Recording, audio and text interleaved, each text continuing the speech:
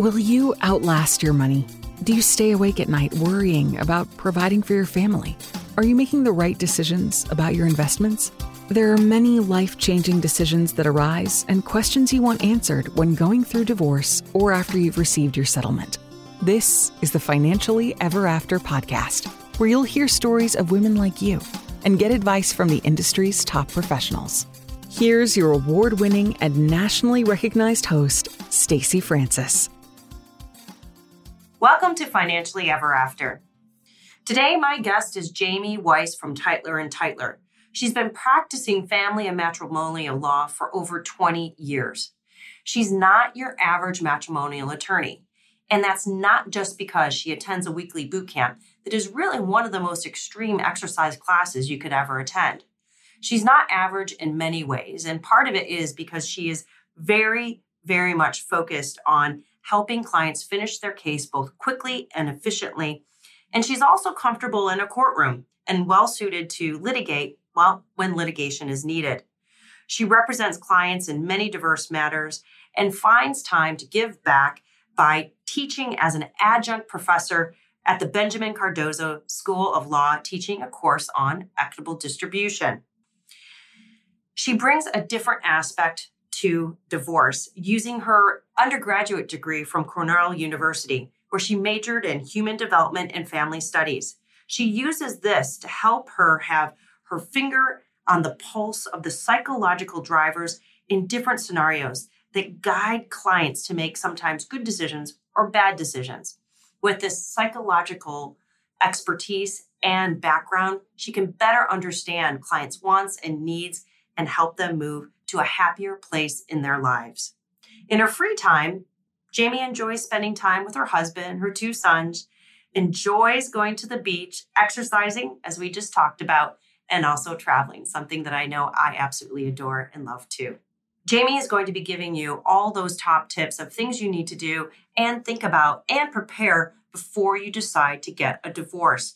On the financial aspect, she's going to be talking and giving you tips on how to collect all those financial documents, even if you're not the spouse that's really been on top of the investing, the budgeting. She's going to give you 4 separate tools that can be used to be able to gain access to those documents, particularly if your spouse is not being compliant. And on the custody aspect, she's going to give you some key tips that will be important to make sure that you have the best chances possible in front of a judge to be able to make your case for custody. And make sure that you stay to the end, because she gives us some really important tips on how you can protect yourself from letting information fall into the hands of your spouse, meaning that you could be inadvertently giving your spouse texts, emails, photos, private information through your cell phone, not realizing that you're doing this just by plugging your phone to be recharged. So thank you for tuning in. You're going to love this episode, and get out your pen and paper because we are going to be going through a lot. So thank you so much for being here, Jamie. We're really interested to hear what brought you to this field, and just tell us your story, because anyone who is working in the matrimonial field, typically there's something that brought you there. Sure. And I'm so glad to be here today with you. When I started off as a lawyer, I was working in a large firm, rotating through different departments, and I was very taken with the litigation aspect of the law. I was primarily focused on commercial business litigation, but I felt like something was missing. And the funny way that I learned the matrimonial area was I started to handle the divorces of my law firm colleagues. There was nobody really in the office who knew how to do it, and I learned how to do it, and I started doing what I would call our in-house divorces. And I became the go-to person for matrimonial matters. And I realized that it was really where my passion lies. I have a psychology background, and I had really been thinking when I first graduated, should I go the psychology route? Should I go the law route? And I really feel like matrimonial law marries those 2 interest areas. I like the aspect of it dealing with people, understanding what the psychology behind the matter is, what's really going on in the case that's preventing closure, because matrimonials, unlike business litigation, don't follow a rational path. Yeah. So if you really want to be effective in handling them and getting them done, you have to really understand the personalities, the psychological factors, the emotions. And if you can work through that effectively with the client, it can be a great tool. Mm-hmm. So that's how I really learned the field. And then I went from the big firm litigation department to working with a very well-known matrimonial lawyer. And then from there to Tytler & Tytler. And I really love doing it. And I've now been doing it for a long time, but that's my story. And how many years have you been working specifically in matrimonial? It's about 20 years now. Yeah. And before that, I was doing business litigation for about 10 years. And it's a great training for matrimonial, because another very effective tool in representing people is being comfortable in the courtroom. So having that initial training has really served me well. Mm-hmm. Yeah. So a lot of women who tune into Financially Ever After haven't really made that decision of whether or not they want to get a divorce, but they're thinking about it. And so what would be some of the things that you want to make sure that they know and do? Just starting to get informed and better help them make that decision of, is this the right path for me and my family? Right. Well, there's two aspects to that. Obviously, there's a financial aspect to a divorce, and there's a custody aspect to a divorce. So when someone is thinking about it, the first thing I find useful to explore, particularly for people who aren't sure of what they want to do, is, have you exhausted other options? And when I say that, I mean, it's important to be confident that it's the right decision first and foremost. I think as lawyers, we have a responsibility to make sure that we're not pushing people into situations that they're not ready for. So the first thing that I like to talk about is, why are you at this point? Have you thought about counseling? Have you really thought through, is this the end? Do I need to start this process, or am I not sure about it? And oftentimes I'll see somebody and then I don't see them for another year or two because they're giving more thought to that issue. In terms of finances, and you know this all too well from your work, knowledge is really power. It's a very scary situation to be heading into a divorce. And oftentimes, and this applies to both men and women now, one spouse might be the person who's handling the financial life in the relationship. And so it's a good idea, if you're thinking that a split or a divorce is on the way, to start arming yourself with knowledge that you'll need. Get a hold of your tax returns. Get your bank statements together. Start to understand what your budget looks like. Focus on the things that you'll need to know so that you're not at a loss if the process starts. So I suggest to people that they get copies of their records, their tax returns, their bank statements, their credit cards. They sit down and look at, what is my spending rate? What is my budget? How much income do I expect to earn after the divorce? Do I know what my spouse earns? Do I know anything about my spouse's livelihood, business? What records can I get about that? Because it's a lot, it's stressful, and it helps to have the information at hand. So that's one thing that I suggest. In terms of custody, it's really important to be thinking about your communications with your spouse. When you head into a divorce, I like to tell people, this is open book time, and anything that you've written or said, think about it being an exhibit if your case goes to trial. So I like to have a talk with clients about usage of phones, computers, emails, interacting about important things with respect to the children.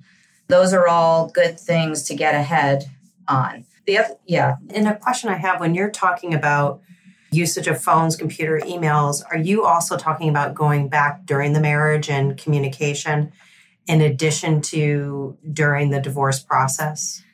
I think that If you are heading into a divorce process or considering it, that's the time to start thinking about how you're communicating. Yeah. I'm not suggesting that people have to go back and relook at things they've said over the last however many years, but it's the time to start understanding the issues and being careful about what's being said. Mm-hmm. There is a tendency these days, because it's so easy to write a quick note or by email or a text to say things that you may regret later. Yeah. And it's a good training time to start learning, how do I need to do those communications so that they don't come back to harm me? And I imagine it could be saying damning things towards your spouse and being what could be construed as abusive, or saying things like, you'll never get the children. Correct. I hate you. And really thinking about, okay, is this a piece of communication I feel comfortable going in front of a judge to represent me well? Absolutely. Is that the essential question as you're moving forward? Absolutely. It's important not to be taking positions, admitting things. The courts are very focused, especially with custody. The big issue now is ability to co-parent. And even if you don't have a custody situation where you anticipate making joint decisions or sharing the children 50-50, even if you're not thinking in terms of those terms, there is still an important factor of involving the other parent and co-parenting. So keeping an eye on those things and changing a bit the way you're communicating is important. And sometimes it's just a learning curve. People mean well and they don't realize how their message is coming across. The other thing to think about, Stacey, in these days where people are living in so many places, when divorce becomes an issue on the horizon, an important thing to think about is where. If you have more than one home, for example, in more than one county in New York, it's important to think about, where will my action be venued and how do I control that, because different counties function differently. And if there is a multi-jurisdictional situation where, say, one person lives in New York, one person is spending time in another state, there's a home in another state, children are going back and forth between different places, what's going to happen if the kids go to a different place for some period of time? That is something that I think it's very important to talk about in early days, because if you know the rules about how that works, then you get to control where the divorce is going to take place and what rules are going to impact you. So that's something that's important to discuss. And a question I have, let's say you have the situation where he's living in Manhattan, she's living in Queens, and they have a Vermont vacation home that they go to once a month for 1 week. You have those three things. First question, which is the best? Assuming they're a higher net worth couple, that would be one. What would be the best if maybe the finances are much lower from that perspective? Do the finances actually play a role into what court you're looking at and the ideal judge you end up with? They do play a role. And I can only speak to New York law. Yeah. If I had that situation, what I would probably want to do is get educated on what the facts of the case are, make sure that the possible locations all work. And then if it's an out-of-state second or third home that makes that state possible as a location for the divorce, I would probably want to get on the horn or have the client get on the horn with a lawyer from that state and talk about it. There is, unfortunately or fortunately, a lot of this does get evaluated when you're thinking about filing. For certain reasons, it may be better to be in New York County. For other reasons, it may be better to be in Suffolk County. Shouldn't necessarily work that way, but each department has its own case law. And, the judges are very attuned to the case law in their department, and it is important. I would probably do a little bit of research on that and see what the current lay of the land is, how cases with similar circumstances are being evaluated and decided, and be able to give advice to the client on that basis. And establishing jurisdiction, can you potentially establish jurisdiction in a state where you have a vacation home, even though you're not spending much time because it's more advantageous for your case? Or is that something that might be questioned again as part of the whole? It would be questioned. I mean, the first thing that you have to look at when you're trying to establish jurisdiction in a particular state is what are the rules of that state. So in your example, there would be a Vermont statute that says this is what's required for jurisdiction of the case here. Okay. If you meet that threshold issue, then you may have a chance. Then if there's probably a secondary analysis if say, the other spouse then files in another state. Again, we could spend a day on this, but there are priority rules in terms of each state.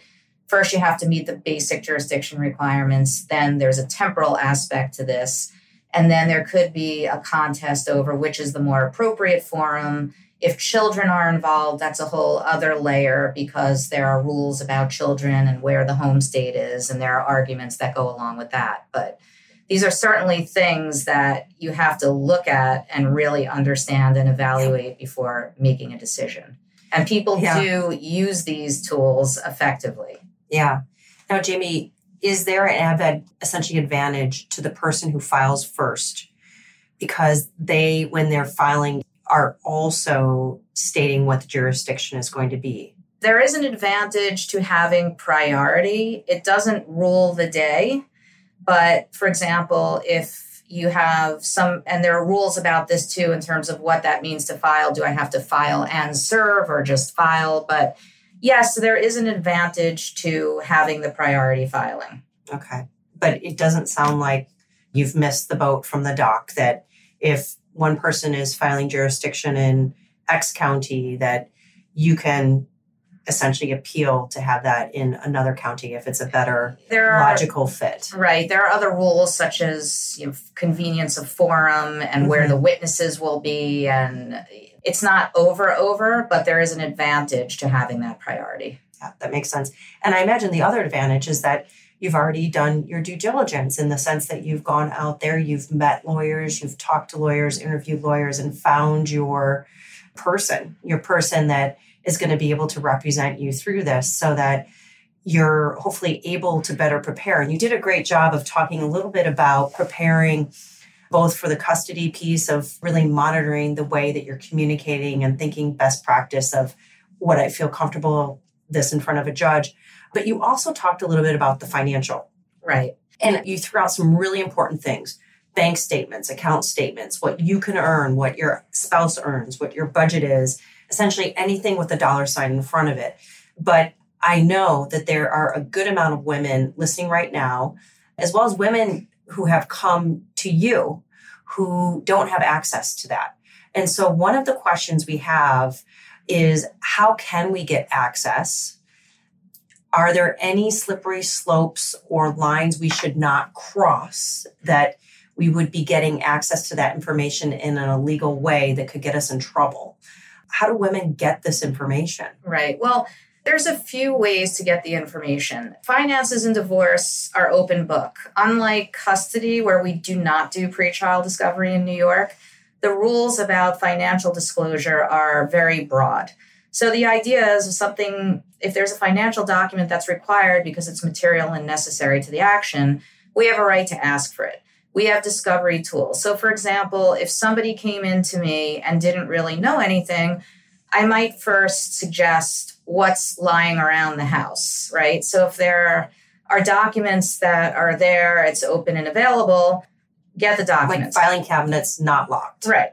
If there have been joint tax returns, you have a right to get your own tax returns. So if the person says to their partner or spouse, I'd like my tax returns, they say no, you can call your accountant and say, these are joint tax returns. I'd like to have copies of my tax returns. Those are a very good initial source of information because it gives us information about income. It gives us information about businesses. We see the forms that go along with businesses. It shows us what kind of interest and dividend income is being generated. So right there, we have a sense of, okay, there's an account at JP Morgan, there's a Schwab account, there's a this account, there's a that account. So that's a very good initial source of information. And then there are discovery tools at our proposal. We serve what's called a notice for discovery and inspection. We can ask for financial records going back to usually quite a few years. We have the right to ask for that information. There's a very good and easy tool out there that many people don't use, but it's very easy and inexpensive to use, which are subpoenas. So if I am representing a client and I haven't been given access to their bank information, I can serve a subpoena, pay JP Morgan a relatively modest witness fee. I notify the other side, and at some point soon thereafter, I have those bank records.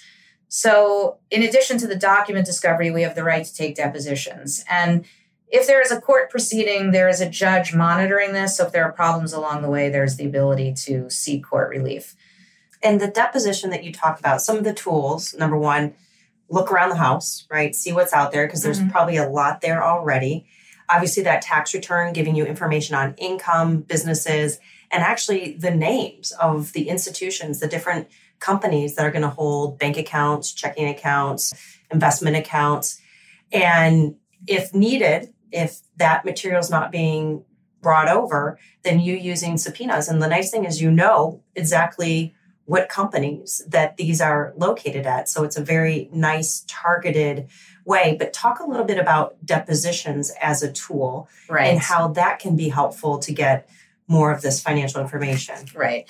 So depositions involve sitting typically at a table. The witness, let's say the husband in this case, is being questioned under oath. And so the idea of a deposition, Stacey, is you're arming yourself with knowledge so that, number one, you're getting information that might help you understand issues and get a case resolved. Because really, the idea when a client comes in is they want to get a fair result and get the case resolved, because it's extremely expensive to litigate a case to the bitter end. So the idea is to ask questions, and these are financially related questions. And it may be information that you don't understand. It may be information that you're asking for because you want to then take somebody else's deposition, who's your accountant, who is your business partner. It may be that it's a lead to other information that you can then get. And it's also understanding what the other person's case is going to be, because the idea is you want to be ready for trial. So you do not want to have a surprise at the end of the case when you have your witness on the witness stand and all of a sudden they're telling you a story or a narrative that you've never heard before and you're not prepared for. So it's all about getting information that you need, being prepared, understanding the strengths and weaknesses of your case, understanding what your adversary is going to be saying and bringing to bear on behalf of their client, so that you're ready to understand it and address it. So that's what's involved with a deposition. And it usually is also an ability to plug any holes in terms of information and documents that you haven't yet received. Now, one of the concerns I hear women say is, well, he's going to lie. He has not been honest, and he's going to say that he doesn't have any bank accounts in Malta or whatever. If that occurs in a deposition, is this a forum where essentially, he could be indicted for lying and for perjury?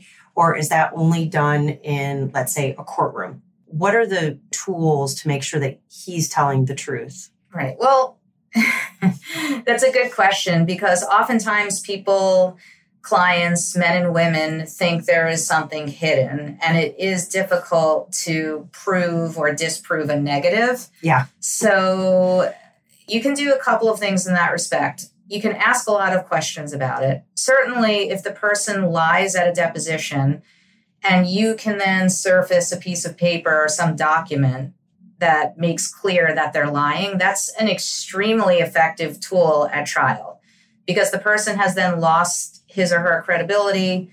The judge is going to scratch his or her head and say, hey, this person is a liar. It's very effective. And that's the purpose of a deposition. The purpose is to be able to lock someone in or prove that they lied. A partial purpose of a deposition, because it's also about gathering information, understanding. In terms of perjury and criminal action, that's a bit out of my purview. I suppose under some criminal statute, there might be an ability to refer it for a look. But in my experience, the use of that information is to be able to say to the judge, either before a trial or during the trial, this person has no credibility. And not only should they not be believed on this issue, you should draw an adverse inference against them and deem other things that they're saying incredible, because a liar is a liar is a liar. Yeah. So with depositions, often your client is being deposed as well. And I've been deposed once in my life. And I will tell you, Jamie, I'm going to be 100%. I did not sleep the night before. I was so nervous. It was interesting. I was being deposed, not necessarily about anything I had done. It was another party, and they had a lawsuit against a company, and I had to be essentially a character witness and was deposed about that. But even though it had nothing to do with me, I was extremely nervous.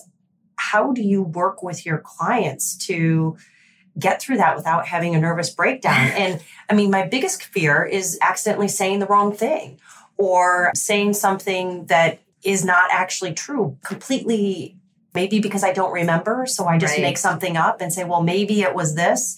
And then that comes back, and then bless, you're on trial and that comes out.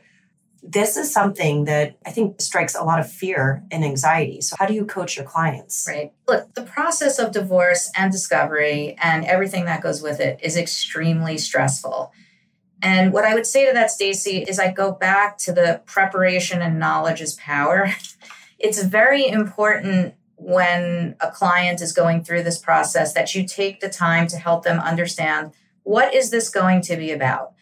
So what I try to do to help people get comfortable with the process is to, first of all, go over some of the proceedings with them. So for example, if somebody has put in a net worth statement, let's review. What did you do in terms of putting together that net worth statement? How did you compile the information? You put in a motion and an affidavit and you said X, Y, and Z. Let's go back and look at what you said. Let's be prepared. Let's not go in cold. Let's go back over what's been out there thus far so you're refreshed and you feel comfortable with the information. That's for starters. Then I find it very helpful to explain, well, like we just talked about, what is the purpose of a deposition? Because it's not supposed to be, to your point, a gotcha or a trick. It's really supposed to be about gathering information. And I explained to them that I'm going to be there and I'm going to be there as your advocate and to protect you. And so if something is out of line or inappropriate or going in a direction that's not within the rules of civil procedure of New York, you don't have to worry about that because I know how to deal with that. That's your job. That's my job. And I'm going to do my job. Yeah. And so don't worry about that. There is also a process after a deposition is completed where you get your transcript and you have a chance to go through the transcript. So to your point, if you mistakenly made an error and you said something wrong, guess what? You can correct it. So I love it. So it's like this podcast. Right. It's like if we need to stop, I love it. That's the best thing. So you can go through and really read through that to make sure that when you said you spent utilities $50 a month, you realized, oh my gosh, I pay $50 every other week. It's really $100. So you have that opportunity. And that's right. And sometimes people make mistakes and it's okay to say, you know what? Oops, when I wrote that down, I made a mistake and I'd like to amend it. It's actually this. Thank you for pointing it out.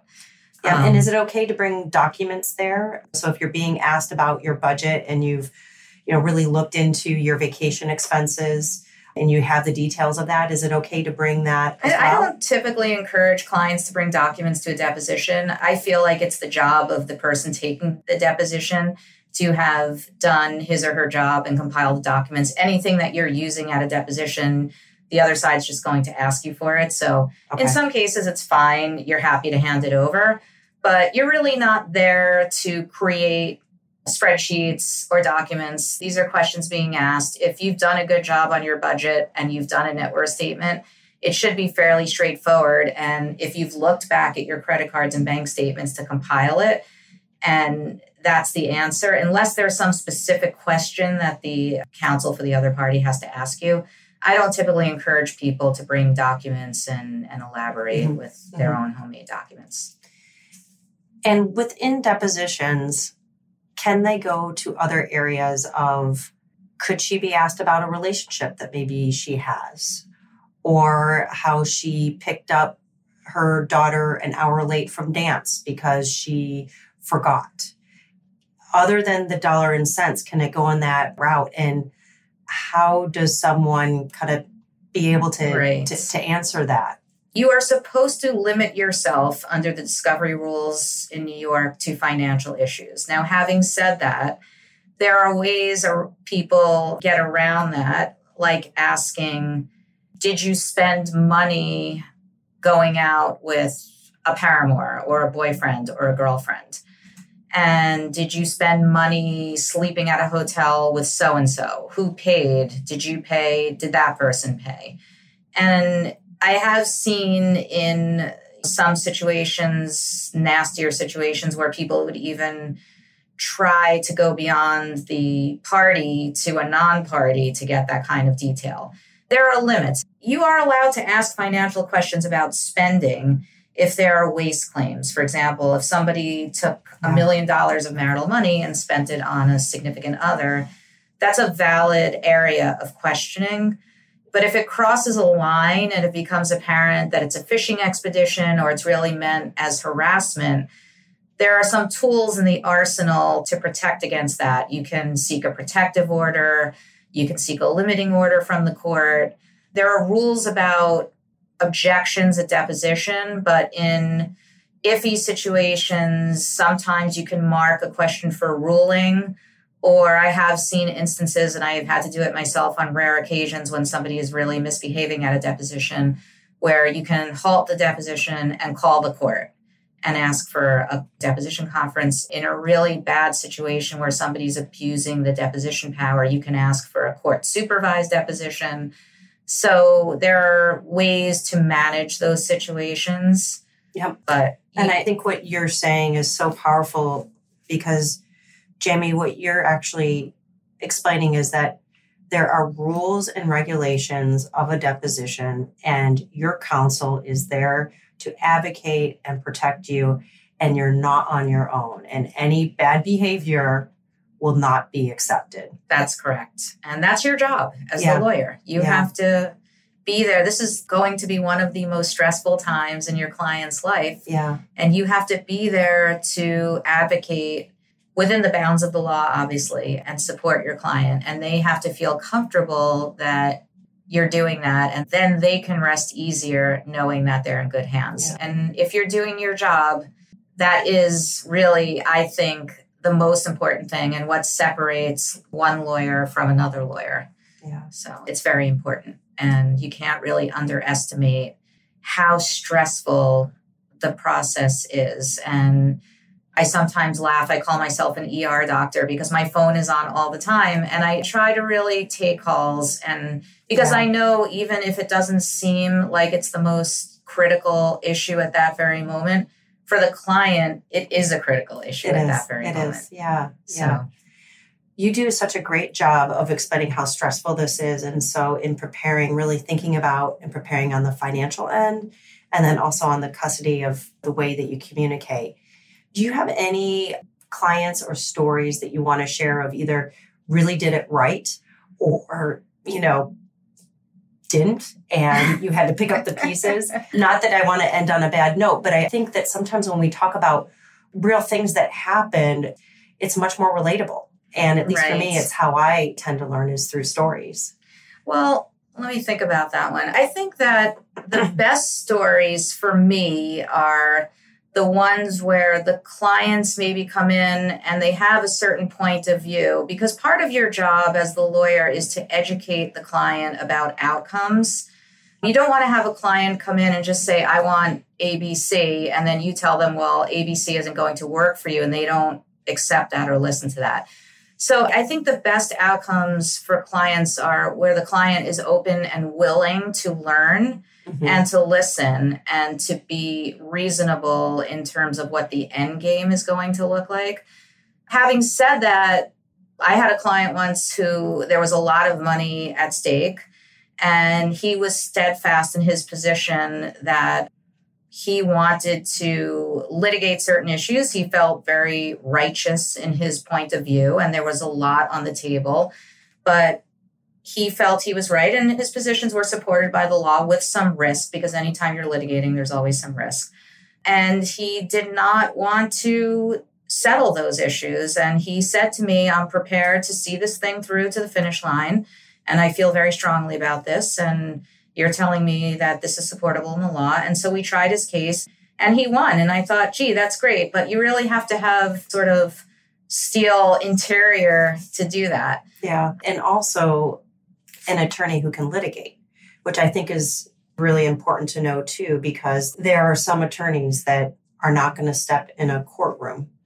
And for a client like that, where you can definitely negotiate and come to some decision on other areas, but others where it was really important for him, I don't know if that would have worked. But what I love is that you're so open and honest of saying, you know what, all right, we'll do this, but I want you to know you're going to spend a lot of money and there's no guaranteed outcome. Right. There's no guarantee. It's what judge we get. It's what day they had, what maybe even whether or not they were able to pick up a coffee on the way to work. I don't know. But right. Like we have a saying that we use at our firm, which is litigation is a pendulum. And so you may be very happy one day because it's swinging your way, but you have to understand that the next time it may not be swinging your way. And so it's always best to try to resolve things. For the additional reason, our judges are overwhelmed. Mm-hmm. They see horrible, serious matters day in and day out. So they are not fine-tuning the results in each case. They're doing the best they can under the circumstances of what they know. Only you can fine-tune your result. So if you want to have something very specific to your family, and who wouldn't, because everybody wants to have their own fine-tuned way of managing their own family.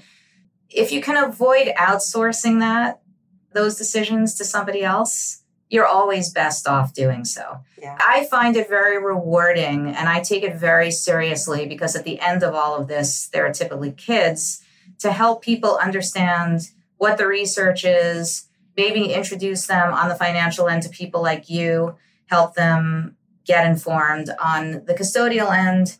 There's nothing wrong with having a therapist weigh in, somebody who actually can help the people understand like what might be best for your child in this circumstance. Yeah. That's a wonderful thing, right? We want good outcomes, individualized outcomes that work for people. Yeah. So I really can't think of a horror story. I'm sitting here trying to rack my brains. That's great, though. I don't want to end on a horror story. I think what you shared is really important. Number one, if you're thinking about divorce, what you should be doing to prepare, the different tools that you can use to be able to access some of that financial data that maybe you weren't necessarily privy to in your marriage, and the do's and don'ts of, using litigation and not, and what it can do for you and sometimes what it can't do for you. And anything else that you want to share? I feel like we've covered so much. Right. I guess there's two things. And the one thing that I would just touch on quickly is, in addition to the decision of, are you ready to start a divorce process? There are financial implications to starting an action. And we didn't talk about those. That could be a topic for another day, but we didn't talk about what does filing mean financially? What is marital property? What is separate property? Once there is a filing, how do things get handled after that? That is a core question that goes into the hopper of things to think about. The other thing is, we all have phones, iPads, computers. When you are embarking on this process, it is important to be mindful of what you're doing. One of the things that I've seen really harm people are shared iCloud accounts, for example. I can't say from a technological standpoint that I'm an expert on how iCloud and Wi-Fi systems get hooked up, but I have seen cases where people have their whole household, kids, parents, everybody interconnected on a common iCloud account. And so what happens is you may be getting texts or emails from somebody, and then you plug your phone into the computer that sits in the kitchen that everybody uses, and you forget that because you have this common iCloud account, everything might now be migrating onto the family computer. And I've seen terrible situations where all of a sudden I have all your pictures, you have all my pictures, I have everything on your phone, you have everything on my phone, and parties end up fighting about, oh, did you tamper with my phone? You took my things. And often it's just because of the way things are networked in your household. So thinking about technology and how you're handling your accounts. Do I share an email? Does my spouse have my password? Do I get a new password? Those are all important things to have on the radar screen as you're thinking about the process and going through the process. And again, I can spend a whole day with you on rules and what you can do and what you can't do, but that's a whole other couple of hours. So we will have to plan that. And the other thing I will do is I'll put a link in the show notes just to some definitions of separate versus marital property. And we'll put a couple links of articles talking a little bit more about tech, as well as how you can prepare financially for divorce, the financial implications, meaning, having money to pay your retainer and just some of that. So I'll make sure that those pieces are in there. Before we go, how can people contact you, Jamie? What's the best way? So the best way to contact me is either by phone, and my phone number is 212-930-3607, or by email at jlweiss@tytler.com. And I will respond right away. And what I'll do too is in our show notes, we'll put your phone number, we'll put your email as well as the website. So that's terrific. So thank you for being here. Thank you. It was great. Thank you for having me. In just a few minutes, I'm going to be going over the main takeaways from today's episode. But before I do that, I want to tell you about our Second Opinion program. If you're working with an advisor or if you're doing things on your own, you've probably wondered, am I doing it right? Am I best positioned for the market that we're dealing with? Am I best positioned to have a long, happy, healthy, and financially secure life? That's what our Second Opinion program is all about. We will confirm that you are on track, or we'll tell you where things can get better. So please reach out to Francis Financial. Stacy@francisfinancial.com is my email. You can also give us a call at 212-374-9008. And today we learned some really important keys, everything about what you need to do to prepare financially, those 4 key tools that you can use to find information about your finances, even if you haven't necessarily been the one who has been controlling all the finances. Number 1, just looking around the house. Number 2, getting your joint tax returns and analyzing them to see income, business income, and of course, where all those investment accounts are. If you're concerned about not knowing all the assets, using that overlooked tool of a subpoena. And finally, using a depositions to ask questions that can lead to other information and really give you more detail into the finances and what the other person's case really is. And custody. As we know, our kids are the most important things in our lives. And so Jamie shared that use this as a teacher, that any information that you put in an email, in a text, in any written form could be used against you in court. So doing that gut check before you clicked send of would I feel comfortable if this piece of communication was put in front of a judge. Some really key important pieces. And finally, please do look at the research notes. We have some great articles there to tell you a little bit about some more of those financial implications of starting a divorce, the difference between separate and marital property, and also how you can protect yourself with technology, making sure that your technology is not accidentally working against you. Thank you for tuning into Financially Ever After, and we'll see you in 2 weeks.